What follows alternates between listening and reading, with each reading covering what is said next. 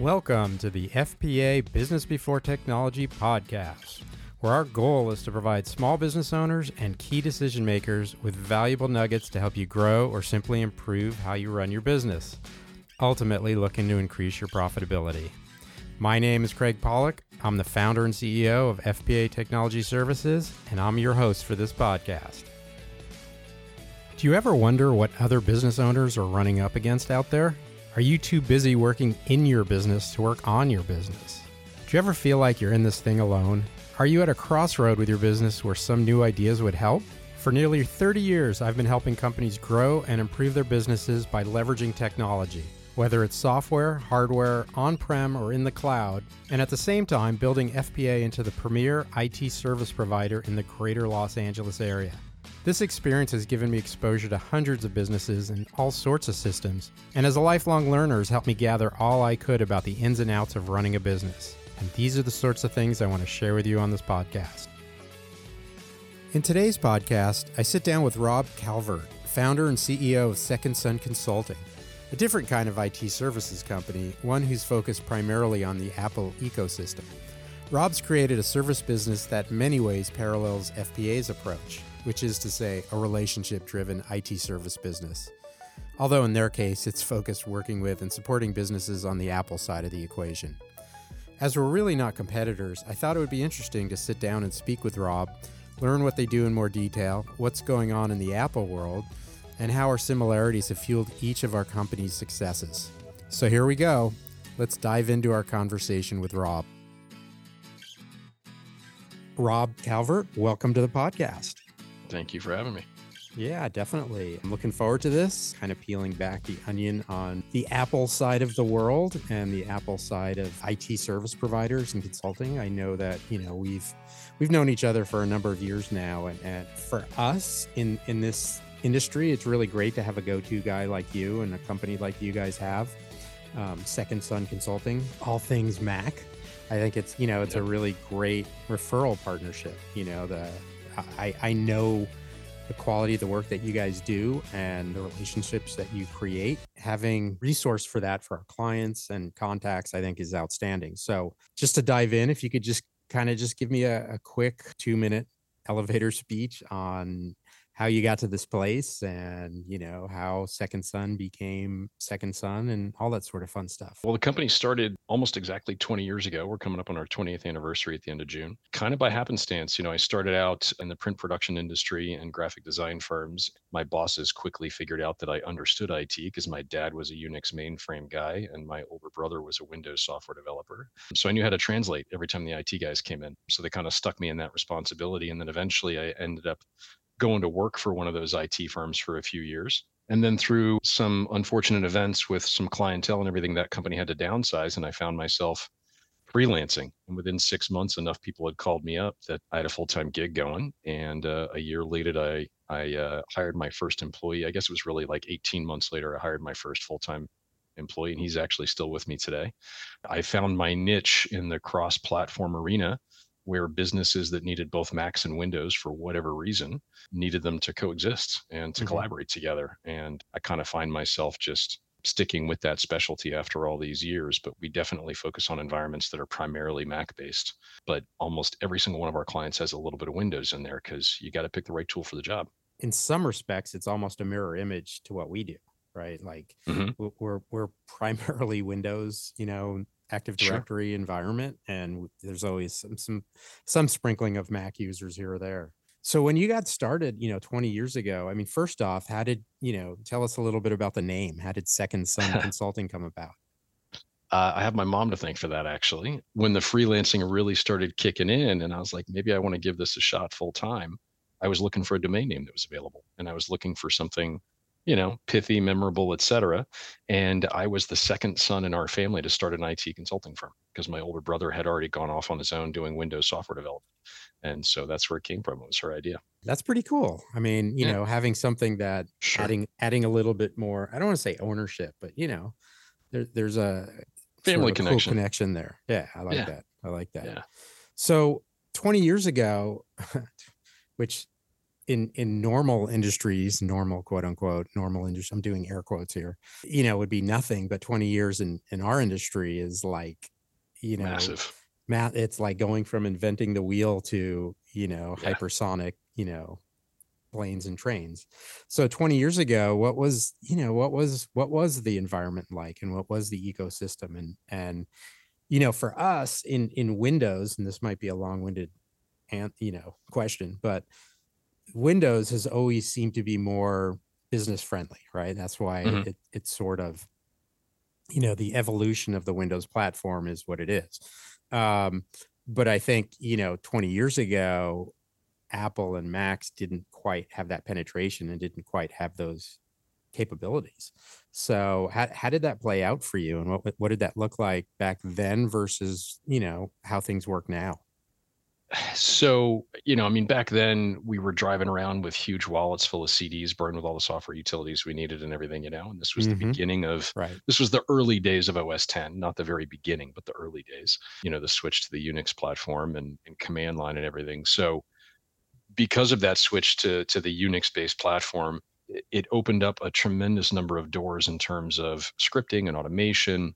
And of course, over the first few years with OS 10 server and Apple had the Xserve platform and things like that, it started really making a harder push into business environments. But I had always been in this position of looking at in cross-platform environments, especially in print production, which again was a background I had for several years, basically the Venn diagram of the lowest common denominator of whatever would work on both Macs and Windows. And that went everything from the fonts you're using to the applications you're using to the network protocols, VPN protocols, security software, remote control software, all of that stuff. Back then, there weren't nearly as many cross platform tools as there are now.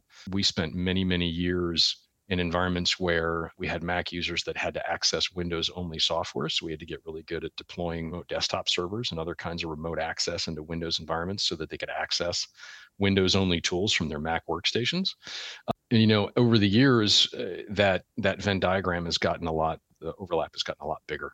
Of course, it's a very different paradigm these days. And there was a period of time there where it was pretty typical for us to bind the Macs into Active Directory and get some of the same control that we needed and unified user access and things like that in cross-platform environments. But I think some of the big shifts that have really happened, you mentioned that Macs didn't have the capabilities.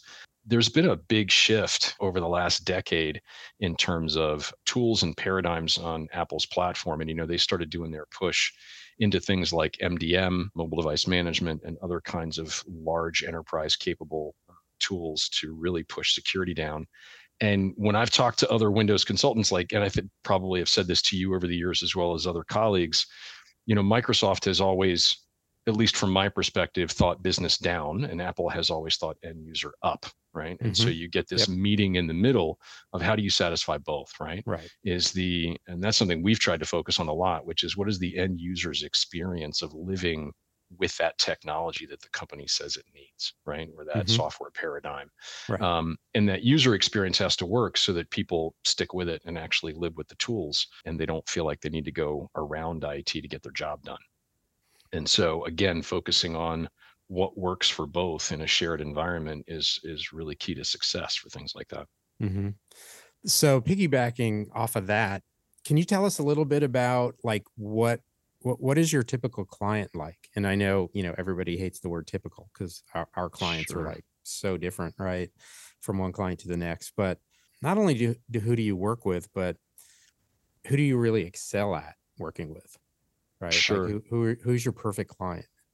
What does that look like? It's going to be an environment that is at least 50% Mac at the end user level, right? Mm-hmm. The more consistency you can have at the end user perspective, not only in terms of the hardware, but also the software tools, obviously makes for an easier to manage environment, right?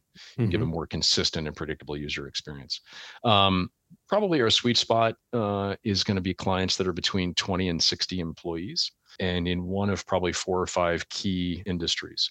So the majority of our clientele is product design and manufacturing, architecture, and then we've got some nonprofits. And there's some nice advantages to using Macs in nonprofit worlds. You can partner with TechSoup and things like that to help out nonprofit environments. And then, of course, we've got people in various kind of like side industries to the production industry. We don't Hmm. uh, focusing on production companies is a specialty, right? You have to be super, super strong in digital video and digital audio, and that's definitely a niche specialty that we stay out of. But there's a lot of related industries and companies that get involved in that. So we've got several firms that are either agencies that rep artists of various kinds, or like lighting design specialty companies where they actually do the lighting and the production for live events and things like that. Hmm. And so those industries we've gotten to know from the standpoint of, with product design and manufacturing, you've got everything from CAD to Adobe Creative Cloud. And with the lighting companies and some of these other event production companies, you're dealing with massive warehouses where you've got to put in your Wi-Fi so that they can actually scan barcodes as they're walking up and down the aisles and picking their equipment that they need for their show. Um, a lot of our clientele has custom FileMaker databases. We are not FileMaker developers, but we partner with many around town. Hmm. And so FileMaker being cross-platform works really, really well in cross-platform environments. And so you end up having to figure out how to help these users connect and interact with these databases that basically run their day-to-day operations for their companies. Right. Okay. So given that that's sort of what your clientele look like, and how many clients do you guys service these days? Roughly 75 different companies. Okay. Yeah. Again, very similar to us where we play in the same sort of, I mean, different ballparks, but same league. Mhm. Right. How is your company organized in terms of servicing them? Like, do you offer service plans? Do you do things time and materials? Like, how does that work? And then how do different staff, like, what are your technical capabilities and how do you deliver on that? So, when we started out 20 years ago, it was all time and materials, right? Mhm. Right. A lot of our industry was that way 20 years ago. Over the years, basically we've moved into this arena where we try to meet the client where they are in terms of what they're looking for services. So we basically have three relationship styles, and they range from specialized projects where we have several clients that we've worked with for 15 years or so, where they've got internal IT that does day to day, but our technical skill set and our breadth of experience augments what they need. So they call Mhm. us in for special projects every 6 to 12 months, right? We'll Mhm. come in and we'll get an engagement, scope of work. We're about to do one for a company now where they need support replacing 30% of their Mac fleet. And so that's, 75 users or something like that we're going to help them roll through and replace. Right. Then all the way at the opposite end of the spectrum would be a fully managed environment, like I know is your specialty, right? Mhm. Where you're coming in and you're actually providing sole source IT for 95 or greater percent of the technology involved in the environment, and you're proactively taking care of all of the aspects and giving guidance not only in terms of the day to day, but thinking about the future and how to plan and budget accordingly. And then we offer a hybrid where they might have us manage servers and network, but they might have some day-to-day desktop support needs handled by somebody internally, and then they escalate to us when they need it. Mhm. Okay. And do you find, like, are there different toolkits that you need to support your clients on the different platforms, or how do you go about doing that? Yeah, I'd say that's probably one of our biggest challenges is that, we can't use all the same tool sets that, a Microsoft shop would use, right? Mhm. And so we want tool sets that are complementary as much as possible, but we try to stick with best in breed. So as much as I would love to have, we do have one antivirus tool that is cross-platform that makes our life easier that we've been with for about 10 years, Sophos. But when it comes to things like automation, you can't, right? The tools that are Mhm. cross-platform end up doing just the bare bones and Right. they don't really excel on either platform. So, Mhm. we're a Mosel shop, which is an MDM tool that we use on the Mac platform for a multitude of reasons. And then, of course, on the Windows side, we've got Azure and Intune, and looking at different tool sets to try and augment and get the best advantage out of the fleet of technology that client's using in their environment. We have to know a lot of different tools, even if only to be able to converse with somebody like you, right? If we've Mhm. got to partner with another firm because maybe we're handling a department in a large enterprise and we manage the 30 or 40 Macs, and we have to help the IT director or the CISO actually integrate that Mac fleet and meet their corporate guidelines and security requirements, but with tools that'll actually work on the Mac platform Mhm. and provide the reporting they need and the level of security they need. So we have to be able to have the conversations of like, yeah, you can do that with that tool, but that one feature doesn't work on a Mac, right? Mm-hmm. or the tool you're thinking of using doesn't go as far as we hear you saying you want to go. And so maybe we need to bring in this other tool that'll take it a step further for you. Right. And it can get really esoteric. It can get to little things like even just workflow in Office 365 when it comes to taking advantage of things like shared mailboxes and groups. Mm-hmm. Outlook on the Mac is not the same product as Outlook in Windows. Right. So we have to understand the differences between the two so that we can catch wind of, well, the reason that workflow is not working in this department is because that feature is more limited on the Mac side of Outlook. Mm-hmm. And so can we retool it in this other way and keep the end users happy, but also meet the company's needs?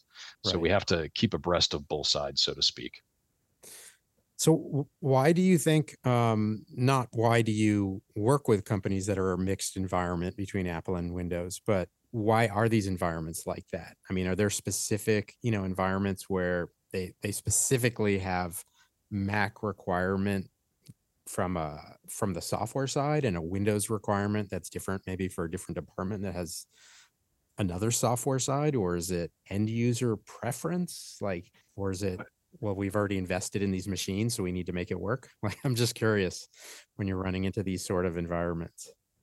It's a whole combination, right? And in different environments, it's going to be a different combination. So in some cases, well, if you think about the fact that PostScript and print production services, things like font management, Mm-hmm. color accuracy, those are built into Mac OS at the core. Mm-hmm. You can do them on Windows, but you have to bolt them on top, right? And they're Right. not going to be as successful. Mm-hmm. And so, if you roll back 15 years ago, most people that were doing print production were doing it on Macs, and that's my background is print Mm-hmm. production.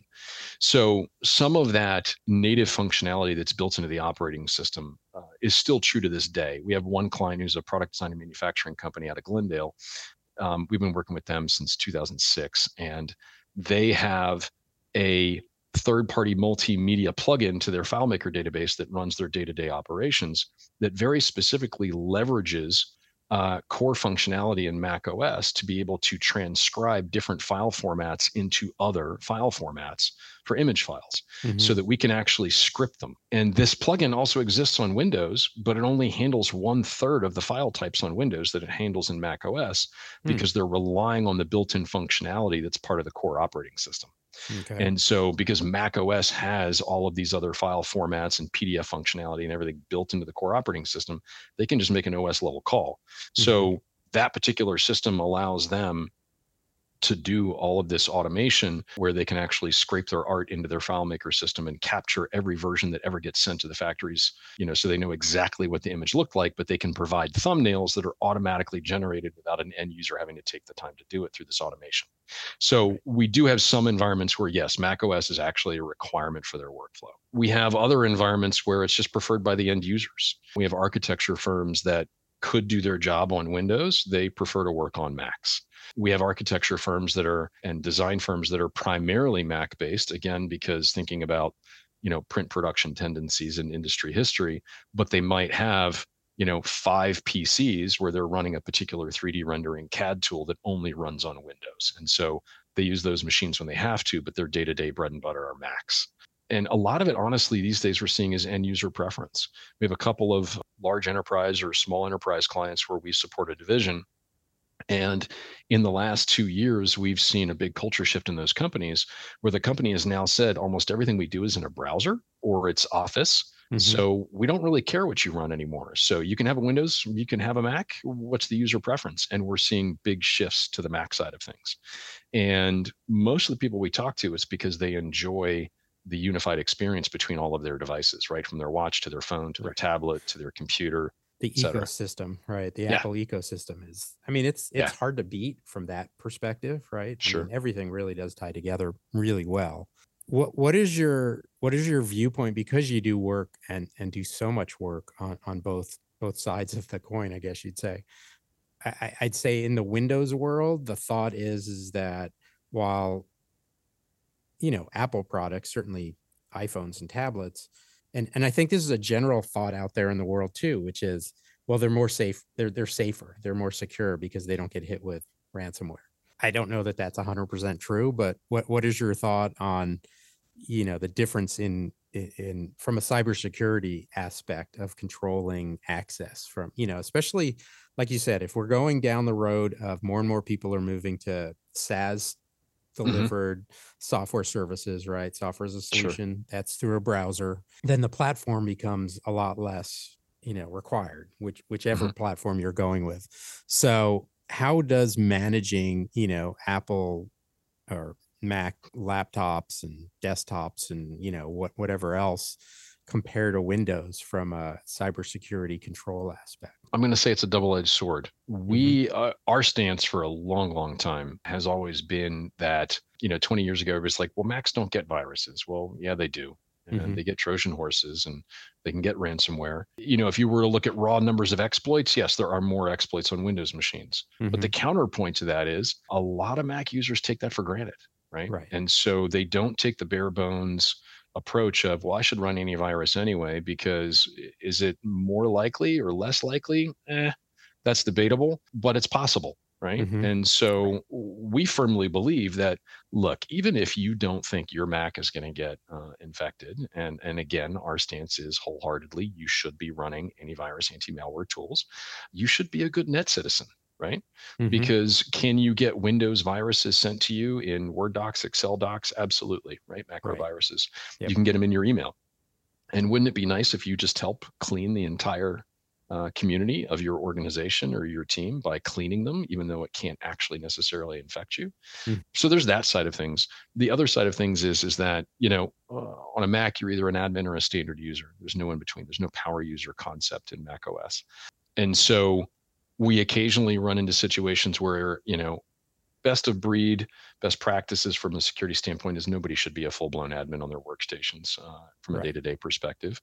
But there are applications that have not always played well with the Right. standard user environment. And so Yep. sometimes you get stuck, right? Hmm. And you don't really have a choice. The user has to get their job done. So you have to make a compromise, right? Security and convenience are always at odds with each other, and you got to It's pick the always a right tension balance. point. Yep. Yeah. Yeah, Exactly. totally. 100%.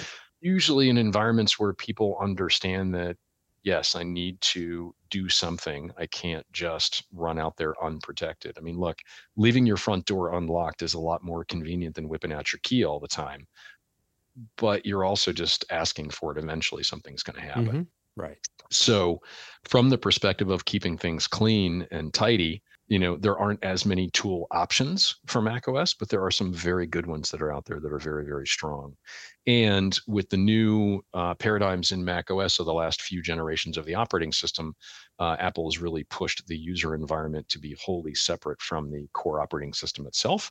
So it's incredibly easy now to, for all intents and purposes, basically sandbox or isolate anything that could get infected on the user machine, and it can't get inside the core operating system. Hmm. So you can keep the device relatively secure without having to necessarily go through great hurdles.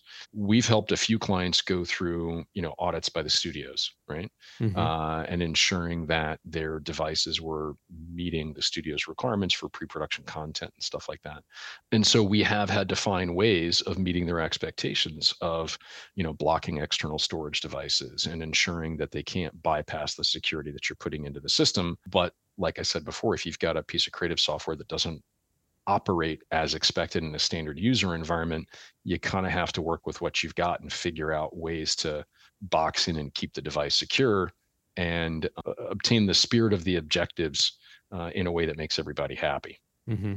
And how do you, I mean, I understand that, and I personally, I can conceptualize what we're talking about in terms of the desktop, right? The local machine. But if the machine's connected to a network, whether it's a local Active Directory network or a Mac network or, even SharePoint or some other, cloud hosted storage, how do you control, like, again, in my head, I can visualize the physical, or not physical, but the controls that we need to put in place, whether they're Mhm. policies or procedures or software solutions to increase the security that's going on there.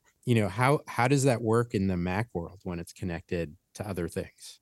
Is it just because the inherent OS of the machine allows you more security? Like how does that prevent somebody from saving a file that's infected out onto the network? Well, I guess it would be a combination of a few things, right? In a really tightly managed environment, we would likely have MDM or mobile device management in place Mm-hmm. in a way that allows us to have what's called an automated device enrollment. So, in other words, you erase that device the minute you boot it up and try to put it Mac OS back on it. It's kind of like ET Phone Home, right? The device actually reaches out to Apple and says, "Who do I belong to?" Mm-hmm. And the device gets pushed back into all the MDM policies through the cloud tools. So the end result is we can put security requirements on the device that cannot be removed. Right. So you can ensure that an end user in taking their actions, and I don't mean intentional, I just mean accidental, right? Right. Just Of through day to course. day operation of the Right. device, that they can't accidentally do something that decreases the level of security on the device. Apple has gone through great lengths in recent versions of Mac OS to have all file providers, Dropbox, Box, etc., integrate with the operating system in a very specific way. So the user experience is the same, and it prevents people from doing things like, well, I'm going to move that repository of data out to this other volume. And now maybe that other volume doesn't meet the security requirements of the rest of the device. Mm-hmm. So by Mac OS actually bringing all this stuff together and basically forcing a standard across all these third party tools, you get a more predictable experience. So if you know where that data resides on the machine, then you can use things like antivirus tools or anti-malware tools to actually scan and pay attention to those directory structures. And the way Mac OS is segmented, every user's profile is completely isolated from every other user's profile. There's no registry concept in Mac OS. There's no centralized repository of keys and settings in that same kind of concept. So everything's in XML files or other kinds of file types in the machine. So it's fairly common to be able to isolate the users and know where their data is going to reside and control where they can put data on the machine. And if you can predict that and you're running a good antivirus tool, then you can ensure that when they're interacting with the cloud systems, that those transactions as the data moves between the devices and the cloud is being scanned and therefore protected. Hmm. Does that get Okay. to the spirit of what you're asking about? Yeah. I mean, I think the spirit of it, which is, I mean, it sounds like there's a lot of heavy lifting that has to be done. Like you definitely have to have your hands on, not a physical body there, right? But Hmm. Hmm. it's a little bit of a manually automated approach, if that makes sense. Well, maybe. I mean, I think in your environments, and forgive me, I'm certainly not the expert you are on the Windows stuff, but I would think that you guys have Azure policies in place. You've got Active Hmm. Directory. Right. You've got OUs. You've got organizational units. You've got groups. So therefore, you have policies applied to them, GPOs, right? Group policies. We can achieve much of that same kind of concept on Macs using MDM, right? Hmm. Years past with OS 10 server, Apple was attempting to do it in different ways, but the paradigm shifted to applying profiles on the computer through an MDM tool years ago. And that's their standard process for doing it because it's depending on your philosophical approach and how you decide to do these things, it's relatively easy to segment out your policies and therefore your security based on the user's role in the company and the applications they have to run and what they have to access. Hmm. And so, where I would assume you all are probably managing that in Active Directory and Azure and the group policies, we would manage that through the MDM tools. And we would achieve, again, in spirit, the same kind of conceptual tool, but or conceptual result, but the tools that we do it in and the paradigms that we use are going to be pretty different. Right.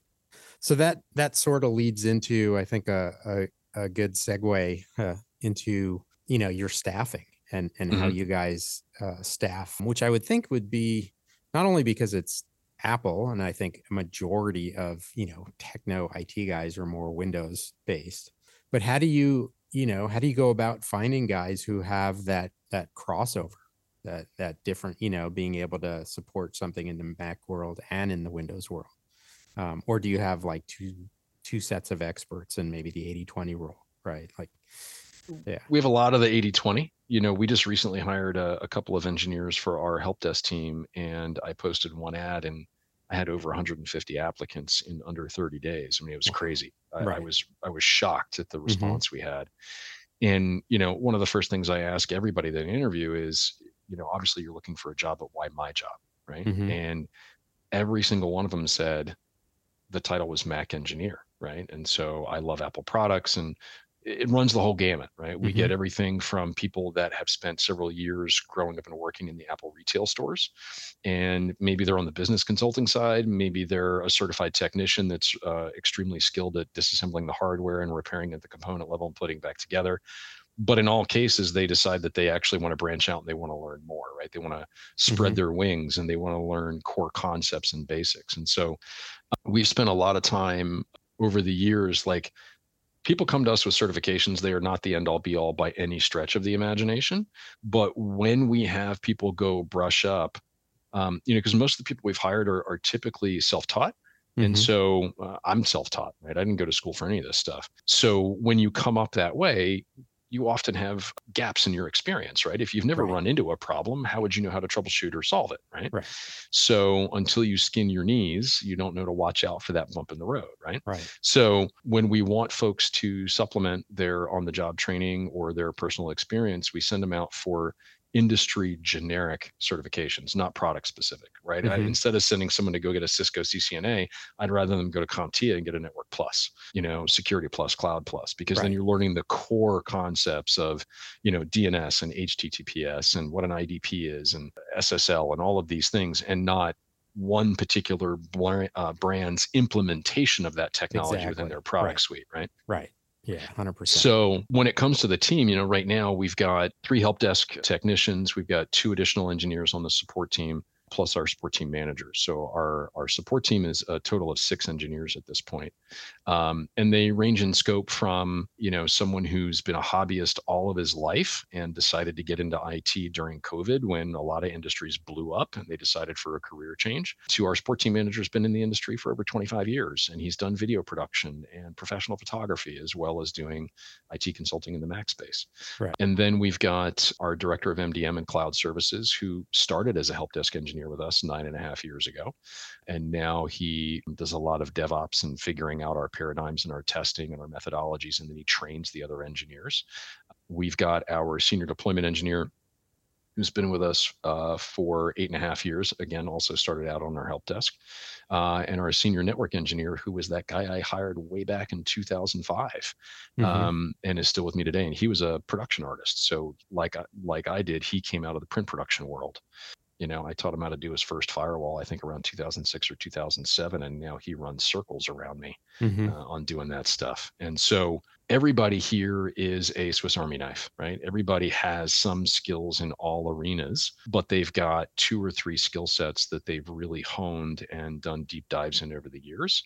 We try to do a lot of cross training. We get the whole team together once a month, and we have 2 or 3 engineers present some tool, some new thing we found, some shift in existing policies or procedures that we're changing now, Mm-hmm. to train the other engineers. So everybody's learning from everybody else, and Right. we have the help desk guys teaching the senior engineers, as well as the mid-level engineers teaching everybody else. So we go in all directions around here because everybody learns stuff. I mean, even just the productivity hacks of, hey, I found this little utility for that thing I do 17 times a day, and now I can do it in 30 seconds instead of in 5 minutes. Right. So we just try to keep everybody well-rounded, basically.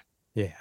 Well, again, we have so many similarities other than the platforms and the clients, but again, I think that comes from us, right? The culture and how would we do it if it was us, right? And that's sort of the environment that we're looking to develop and bring to the table for our staff, right? Like I know for me personally, there's nothing more rewarding than seeing the guys who are, came from the help desk and, X number of years later are running things, right? Like just watching the growth. It's not so much, oh, you went from down here to up here. It's more just their personal growth, right? And watching their careers develop. And I think in a company like ours, and I mean ours plural, yours and mine, I've always said I feel like this is a Ponzi scheme, but it's not a scheme, right? Build the company up and get people in that are really good and keep promoting them, and then bring in more people that are good and keep promoting them, right? And just create opportunities for people to be challenged and grow. And again, I would think similar to us, our guys just like to learn. They like to be pushed. They like to understand things. They like to figure things out, right? And I think if you don't inherently have that, IT is really tough. Like Yeah. you have to be a problem solver, and you have to be okay with, oh, this thing's broken again. Let me go figure it out. Right. Whatever that is. Right. It's like, you can't just say, all I'm going to do is build a house. Right. We need people that are going to maintain the house. Yep. And there's a lot of maintaining. Right. I think the two things that made me stick with this industry are the detective work, Mm-hmm. right? But also the satisfaction in building things, right? Building systems. Mm-hmm. And so if you enjoy both building but also reverse engineering and doing detective work and problem solving, then you can excel really, really well in this career. And one of the things that I was thinking about, because I think that fits with your environment, your ecosystem more than ours, but it's still there, which is, when you have somebody coming from a print production background going into IT, right? Again, air quotes. I'd have to think there's a certain level of creativity that, in a production environment, you're creating things, right? Hmm. And you have a certain outlet for that creativity, and going Yep. purely to, hey, I'm just going to fix things. Again, are there avenues for people to deal with that to address that creativity bug, right? And so, when you say build things, right, I get it 100%, but I think a big part of that is that's an outlet for the creativity, right? I get to create something from nothing, whatever that is, right? Because my background is more of a developer, creating software was Hmm. always, it was a creative outlet for me, whether it was, how do I lay out the screens, how do I create this workflow that'll work for somebody. It's problem solving and creativity, and I would think that that's, again, in your environment, especially when you take people that are coming from a production environment and move them more into IT, there's got to be some balance and some understanding of that change. And do you find people running up against, that over the course of their career, or? Whenever I am interviewing folks, I'm looking for people that enjoy IT, and I always ask them, like, what are you doing at home? Right? Mm-hmm. What have you done with your home network? What have you done with, either doing smart automation in your home, or are you an audiovisual guy and maybe you've got a huge media library? Well, how did you automate that media library and how are you streaming that content? Right? Because I think you nail it when you say it's like a creative outlet, right? We Mm-hmm. we build systems not just from a hardware perspective, but also from a software perspective or from a workflow Mm-hmm. perspective. We've done a lot of stuff over the years to be what I like to call strategically lazy, right? I got to do this thing 37 times a week. How can I make it a lot less annoying, right? And how Right. can I make it a lot faster and therefore use my time more effectively? And people who enjoy figuring out those tricks and tips to just make their lives easier, there's a lot of outlet for that in this industry and Mm-hmm. and in, in Right. in our environment. And I've heard the same from you in terms of the kinds of clientele you work with. Right. Yeah, I think that what you just described too is interesting because, I've always said this, that the best programmers are the lazy ones, Yeah. because, they're not lazy in terms of the end result, but lazy in terms of, I'm tired of doing this manually. I'm going to write Hmm. something so I can automate it, right? Right. And the more that I feel, the more that you have that sort of mentality in IT, the better the IT person you're going to be, right? Because you are going to run into things that you're doing over and over and over again, right? Like, Agreed. it's really humorous because I have this bad rap in my company that I'm still a keyboard guy, right?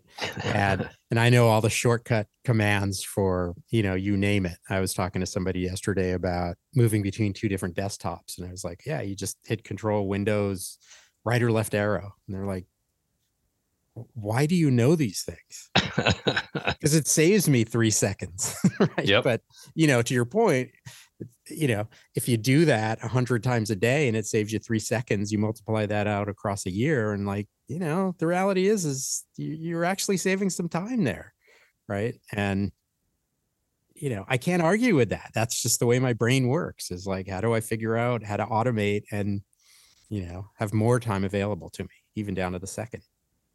Yeah, and I'm very much the same kind of beast, so to speak, in that if my computer is slowing me down, there's got to be something I can change, right? Mm-hmm. Because if I can process faster than this thing, then I feel like it's holding me back in terms of I've always got a pile of things I'm trying to get to, and I have so many little utilities on my machine. My team laughs at me every time I move to a new machine because I've got, 15, 20 different utilities I got to Right. migrate over and make sure they're all working. Yep. So all my keyboard commands work, so I can Yep. move windows between 3 different monitors. And I've got tools that type paragraphs for me because I just write a little code and it replaces it with 2 or 3 paragraphs that I can clean up. So, Mm-hmm. all of those kinds of productivity things they help me feel like I've customized my little world in this device. I'm using it 40 hours a week, right? Why don't I Right. want to make it At fit least. me? Right. Yeah. Yeah. Yeah. No, I'm glad to hear that because I thought it was just me, Mm-mm. which drives everybody around me crazy, especially like you Yeah. said, when I have to upgrade a machine, it's like, okay, because I So, can't hand it off because I right. know all the subtleties. Like, okay, you can Right. set up the basics, but it's still going to take me another couple of hours just for me to fine tune everything. Because, Sure. like you, right, it's like I got a hook in every single program, Yep. and how do I make myself? It's just, I don't know. Is that a computer thing? It's like, did the did is it inherent in us, and that's why we went into IT and we've been successful, or has IT changed us to be that way, right? Like, which is it, the chicken or the egg? It's Or a funny. little of both? I Yeah. think it's a little of both in terms of, nature. It's not nature versus nurture. It's Mm-hmm. nature plus nurture. Right. Right. And Yeah. so I always feel like it's a Venn diagram between those two. And I feel like you start getting small successes in your natural personality coming out in the way it's working. And it kind of feeds that desire to have even more. And when I see that in engineers on our team, it's like, hey, you did a bang up job of figuring out that problem. Let's give you more like that. Right. Right. And just see them eat it up Right. and seeing that sense of satisfaction in them in becoming the subject matter expert in some tool or some kind of environment. It's really nice, gives them a sense of ownership and accomplishment. Oh, no question. No question.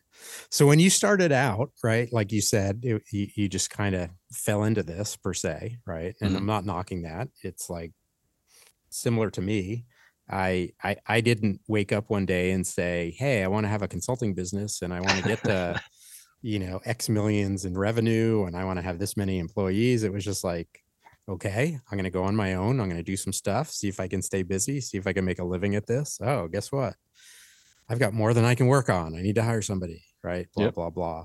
So what would you tell yourself 20 years ago, knowing what you know now? Oh, It's a great probably. question. Yeah. Yeah. Yeah. And of course, as soon as I come up with the answer, I'll have to go home and tell my kids too. Yeah, exactly. I think take a breath, you Mm-hmm. know, it's amazing if I look back at memorable mistakes, right? And we have a culture around here of doing postmortems, right? Mm-hmm. Even when we had a good success, like, hey, that was a good success, but could it have been better, right? Or it's like, hey, we didn't see that coming. Why didn't we? How can we see it coming next time, right? Right. The ability to sit and take a breath and be thoughtful, really be present when other people have ideas to bring to the table so that you're not kind of looking at it with blinders on, Mm-hmm. I think it's incredibly not only educational, but it's reassuring, right? Because not Mm-hmm. only do you learn more, but they learn more. And I think nobody ever stops learning, right? You learn every single day and you're growing every single day. So Right. if you can slow down and really find value in every experience you have, whether it be a quick success that you kind of expected versus a surprise you didn't expect, I think it's a lot more fulfilling in the grand Mm-hmm. scheme of things. Right. Now, do you think that the word that comes to mind for me is patience, right? And Sure. that is, I actually have I have a little stone that has the Chinese symbol for patience etched Hmm. into it, because I feel like that's my not my job, my goal of being here on this earth, like, is to figure out patience, because I've always Yeah. been like impatient, Yeah. right? It's like, okay, got to get the next thing done, got to get the next thing done, got to grow, got to do this, I got 20,000 things to work on. But as you get bigger and bigger, it's really hard, you know. Everybody says, why, especially when you're first starting your business, like, why doesn't everybody want to work 55 hours? Why doesn't, well, they're not owners. They're not, Right. and I don't mean that negatively. It's like they just have different priorities, right? And I get it, but it took me a long time to get it. Yeah. Right? Like it didn't happen in the first couple of years because I was just intense. And Sure. it's like, why aren't you intense? Come on, we got stuff to do. Let's go, let's go, let's go. Right. Yeah. But I agree, like 100%. And I certainly think having kids have helped me, right? Because Hmm. you can't force things with No. kids. Like you have to bend, right? I mean, relatively Yep. speaking, right? I mean, it is our job to guide them and put them in the right direction, but not everybody's going to do things the same way that you want them done. Yeah. And because either they can't, they don't want to, or it's not the way that they see the world, right? And it Right. took me a long time to accept that, Hmm. right? And not just for our kids, but for staff, for employees. And so I've really, not that I'm opening up the therapy couch here, but it took me a while to figure that out. That right is like we're going to get the best we're going to get the best work from our staff when we allow them to do the best work they can and help them, as opposed to, right, it's how can I help you? I'm going to walk beside you as opposed to pulling you, right? And it took a long time for me to get to that place. Yeah. I feel like everything you just said is kind of a mirror for me in terms of Mm-hmm. the experiences I've been through. And, being a parent reminds me on a regular basis, again, when I take a breath and I'm present to Mm-hmm. learn the lesson my kids are teaching me, is it's not just for the results, it's for the process, right? It's for the Right. experience of being on the journey together. That's a lesson I'm trying to remind myself at work, right? It's not just about the result. It's like, did we enjoy getting here? And whether, did we learn something? Was it enjoyable just because of the people we got to be on the journey with, not only our teammates, but also our colleagues and peers from other teams, but also our clientele, right? Right. And, we've got so many relationships that are well over a decade long in terms of our clientele. I've got clients that have been with us over 20 years. They followed me from my old job and they're still with us Mm-hmm. today, right? Right.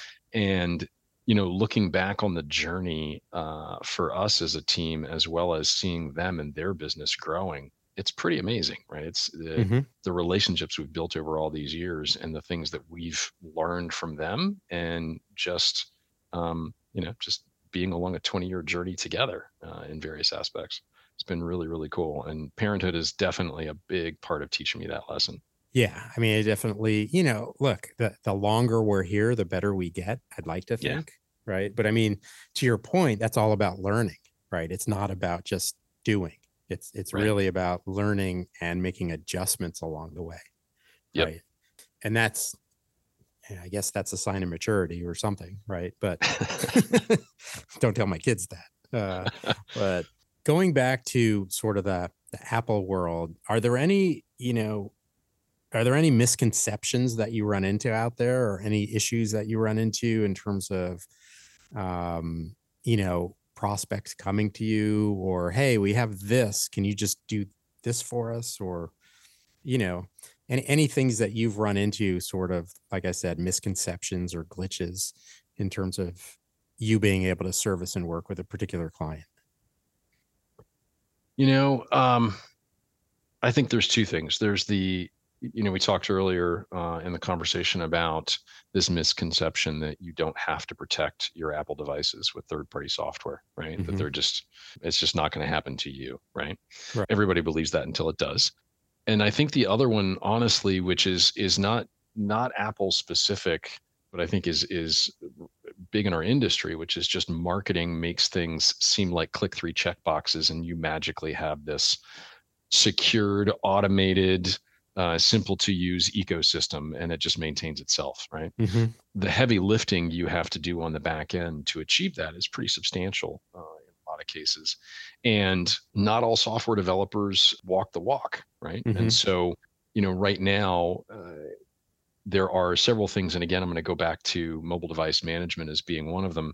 There's this industry term that we run into these days with a lot of prospects about zero touch deployment, right? Mm-hmm. And so the idea of being able to order a brand new laptop, ship it out to your remote employee who's working on a ranch in Wyoming, and they crack it open, and 30 minutes later, they're signed into everything and they're off to work.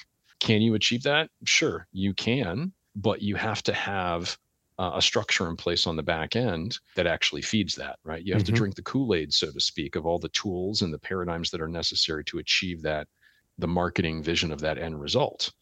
And so we tell people when it comes to that particular thing, because we do get questions about that, we get business referrals from the Apple stores for, companies that want to achieve that. And it's like, well, if you're a small to medium business, you can achieve light touch, but you're likely never going to achieve zero touch Mm-hmm. because some of the software tools that you use, you have to have a minimum of 100 seats or something like that to actually get access to that kind of automation in that software product. Or they're using an esoteric tool that just doesn't play well with that paradigm shift. And Mm-hmm. so I think it's really gently bringing the conversation back to what's practical in an environment, given the clientele's industry, the company culture, right? Because every company's culture informs how they treat and think about IT, as well as their budgets, right? And finding kind of that sweet spot between their ideal scenario and where the rubber actually hits the road for them. And we have to put ourselves in their shoes and help them see things in a way that's going to work not just for tomorrow, but also 24 months from now, so that they're not putting themselves into an untenable position and thinking, something is not, it's not set it and forget it. It's like a garden, right? You're constantly pruning it, you're weeding it, you're feeding it, you're nurturing it. It's like you said earlier, not just building the houses, but maintaining them, right? Right. All of Right. these things you have to maintain. And so you have to understand long term what it's going to do. Right. Um, and then I think the last piece of that is that the company culture has to be willing to adopt the workflows that then result in the technology ecosystem that they want. Mm-hmm. So onboarding and offboarding practices for hiring and exiting employees, right?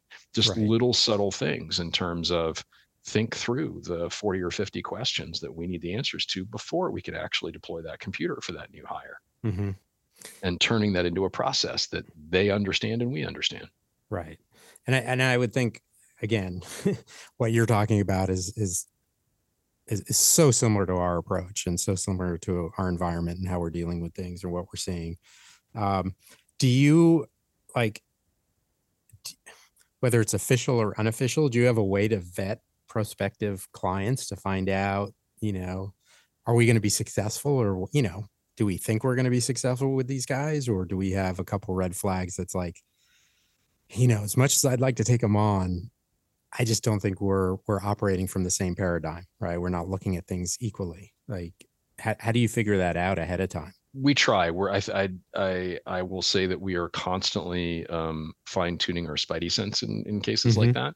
There are a couple of big picture questions we ask ourselves initially. Like, we try to find out from them how they think about IT, right? Do you think about it as a tool to leverage growth and efficiency? Do you think about it as just an asset, just part of the business? In other words, kind of a neutral? Or do you think of it as a sunk cost, right? It's stuff you got to spend money on, right? Mm-hmm.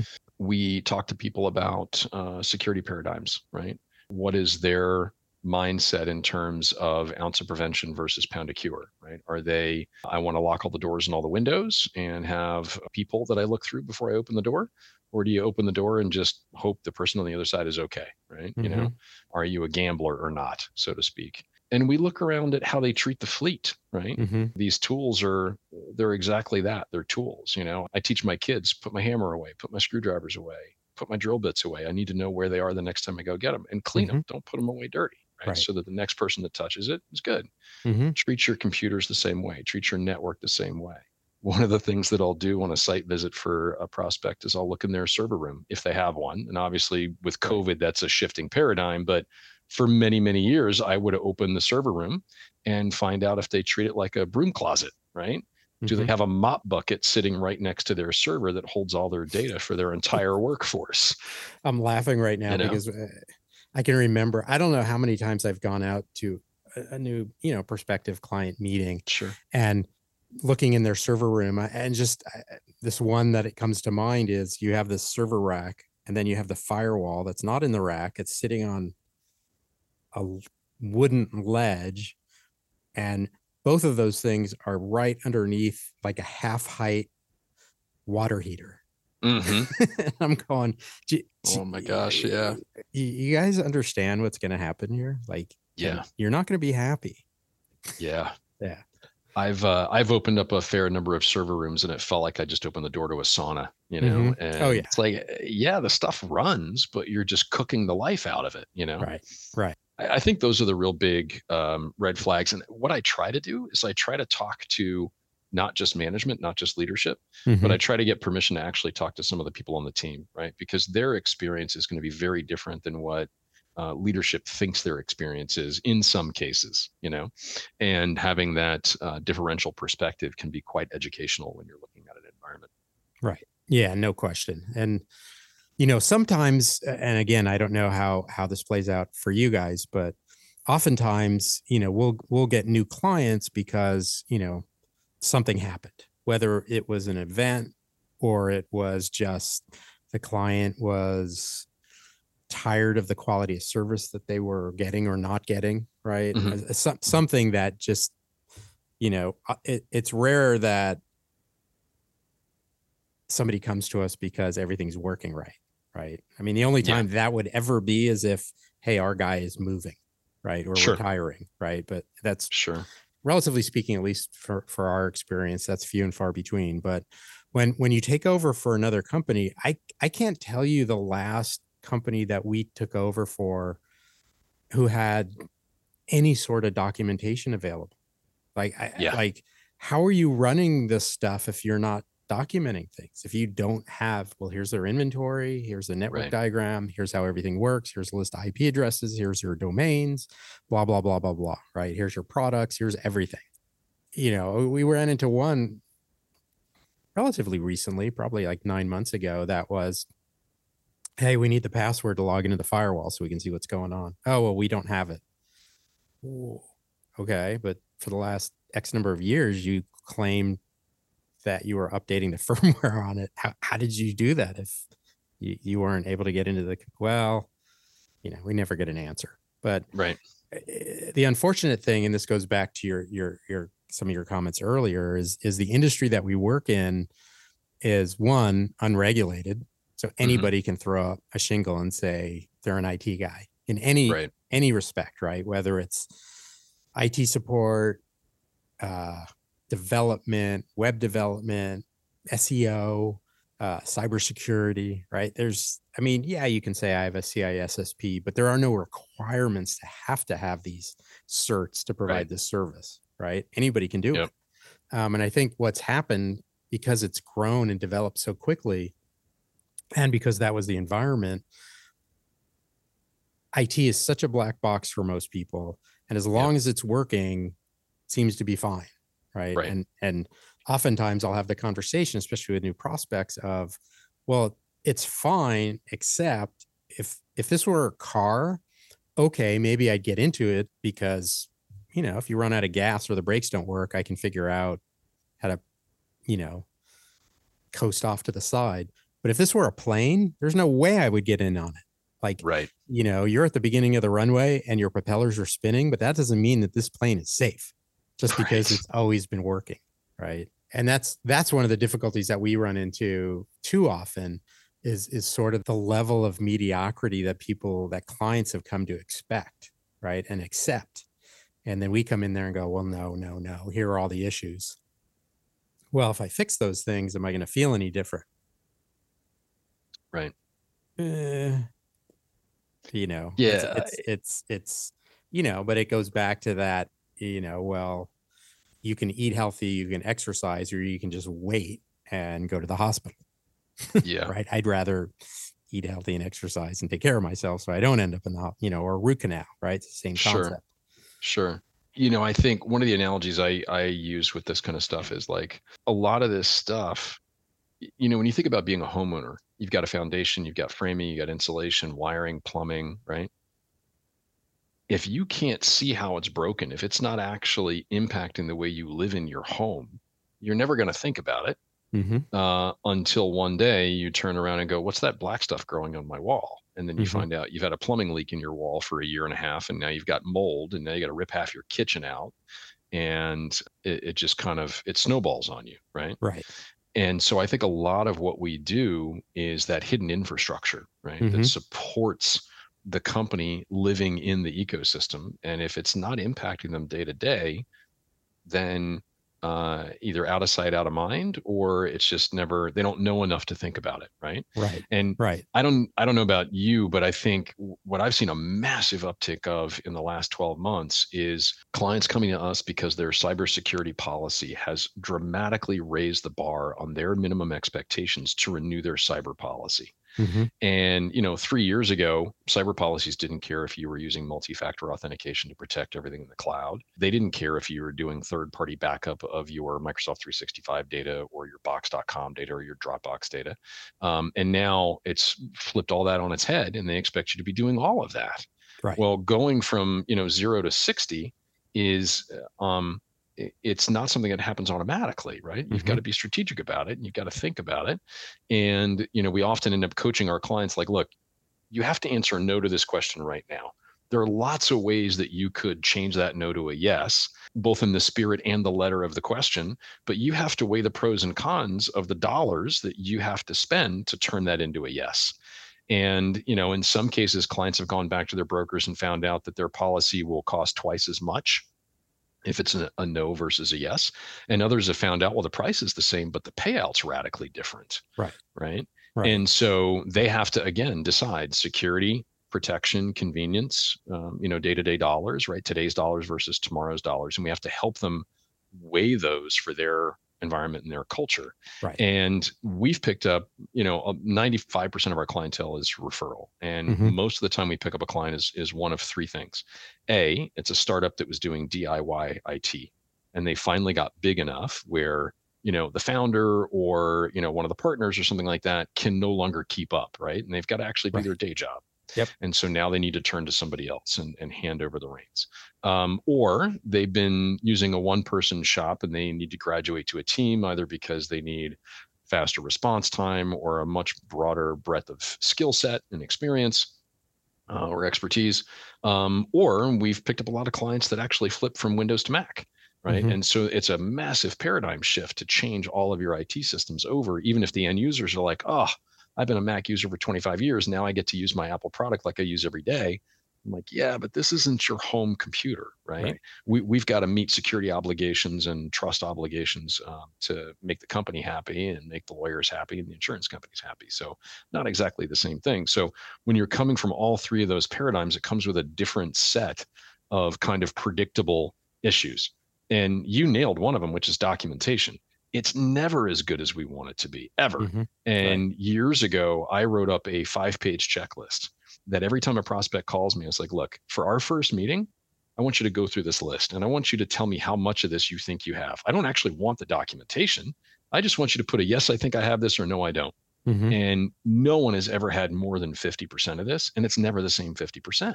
Right. And it's incredibly eye-opening. I'm like, guys, just keep this, because whether you engage us or you engage somebody else, you need to understand that this is the kind of documentation that any qualified, successful, proactive team is going to have for you at their fingertips. And so use this as a gauge for whoever you're talking to. Right. And it really helps open their eyes to the complexities that can be kind of hidden from their view, and Right. from their understanding. Yeah. No, I think that you had it dead on, which is just, we're living in a very complex world. We've, the compliance and security requirements are growing constantly, and the industry is maturing and the tools are maturing. So in a lot of respects, some things are a lot easier than they ever have been for us delivering these services. But in some respects, it's getting more and more mature. So the compliance requirements they keep going up and up and up. And it is trying to bridge that gap between, what makes sense financially for the client, but also what makes sense from a risk aversion perspective. Right. And we got to balance and right. Our job is to be able to walk that walk or talk that talk between the two and help guide our clients to an appropriate decision for them. Right. Yep. For one client might be different than for another client. Well, Rob, we're coming up on the end of our time here. I wanted to really appreciate your time here. We dug into a lot of things. I wanted to, before we end, just quickly ask if anybody wants to get in touch with you, what's the easiest way? I know we'll put this stuff in the show notes, but what's the easiest way to get in touch with you? You can find us on our company website at secondsunconsulting.com.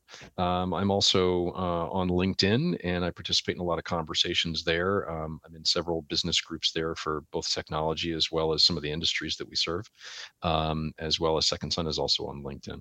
Mm-hmm. Great. So like I said, we'll have that in the show notes. And this was definitely a very in-depth,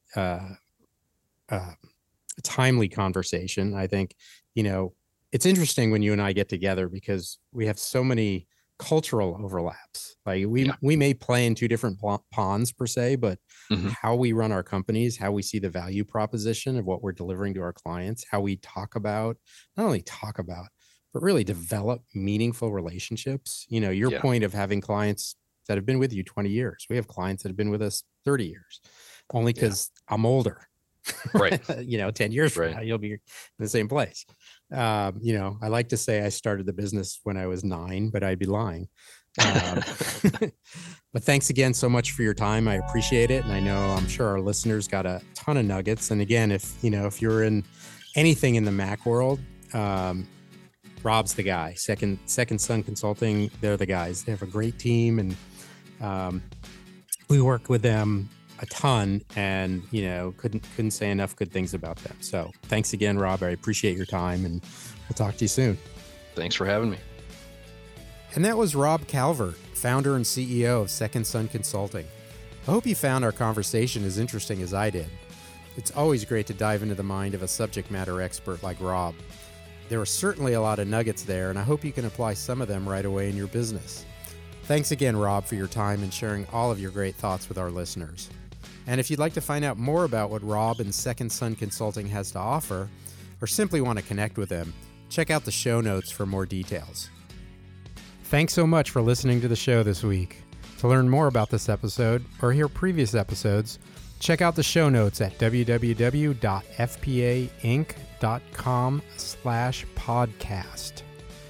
And if you like today's show, please do us a favor and share it with your friends. We'd really appreciate getting the word out there. And you can subscribe wherever you get your podcasts from. And while you're there, please do give us a review. Again, we'd really appreciate that. You can also write to us at podcast@fpainc.com.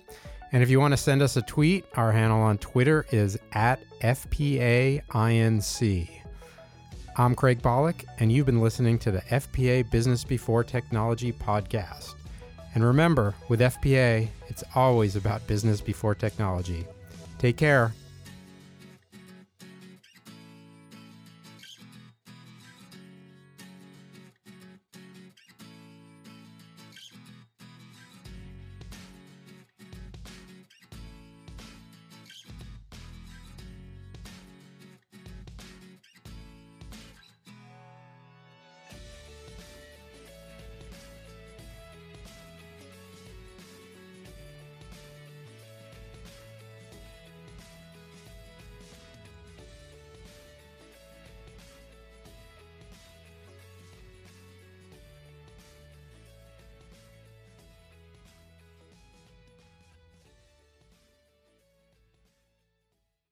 This podcast is a part of the C-Suite Radio Network. For more top business podcasts, visit c-suiteradio.com.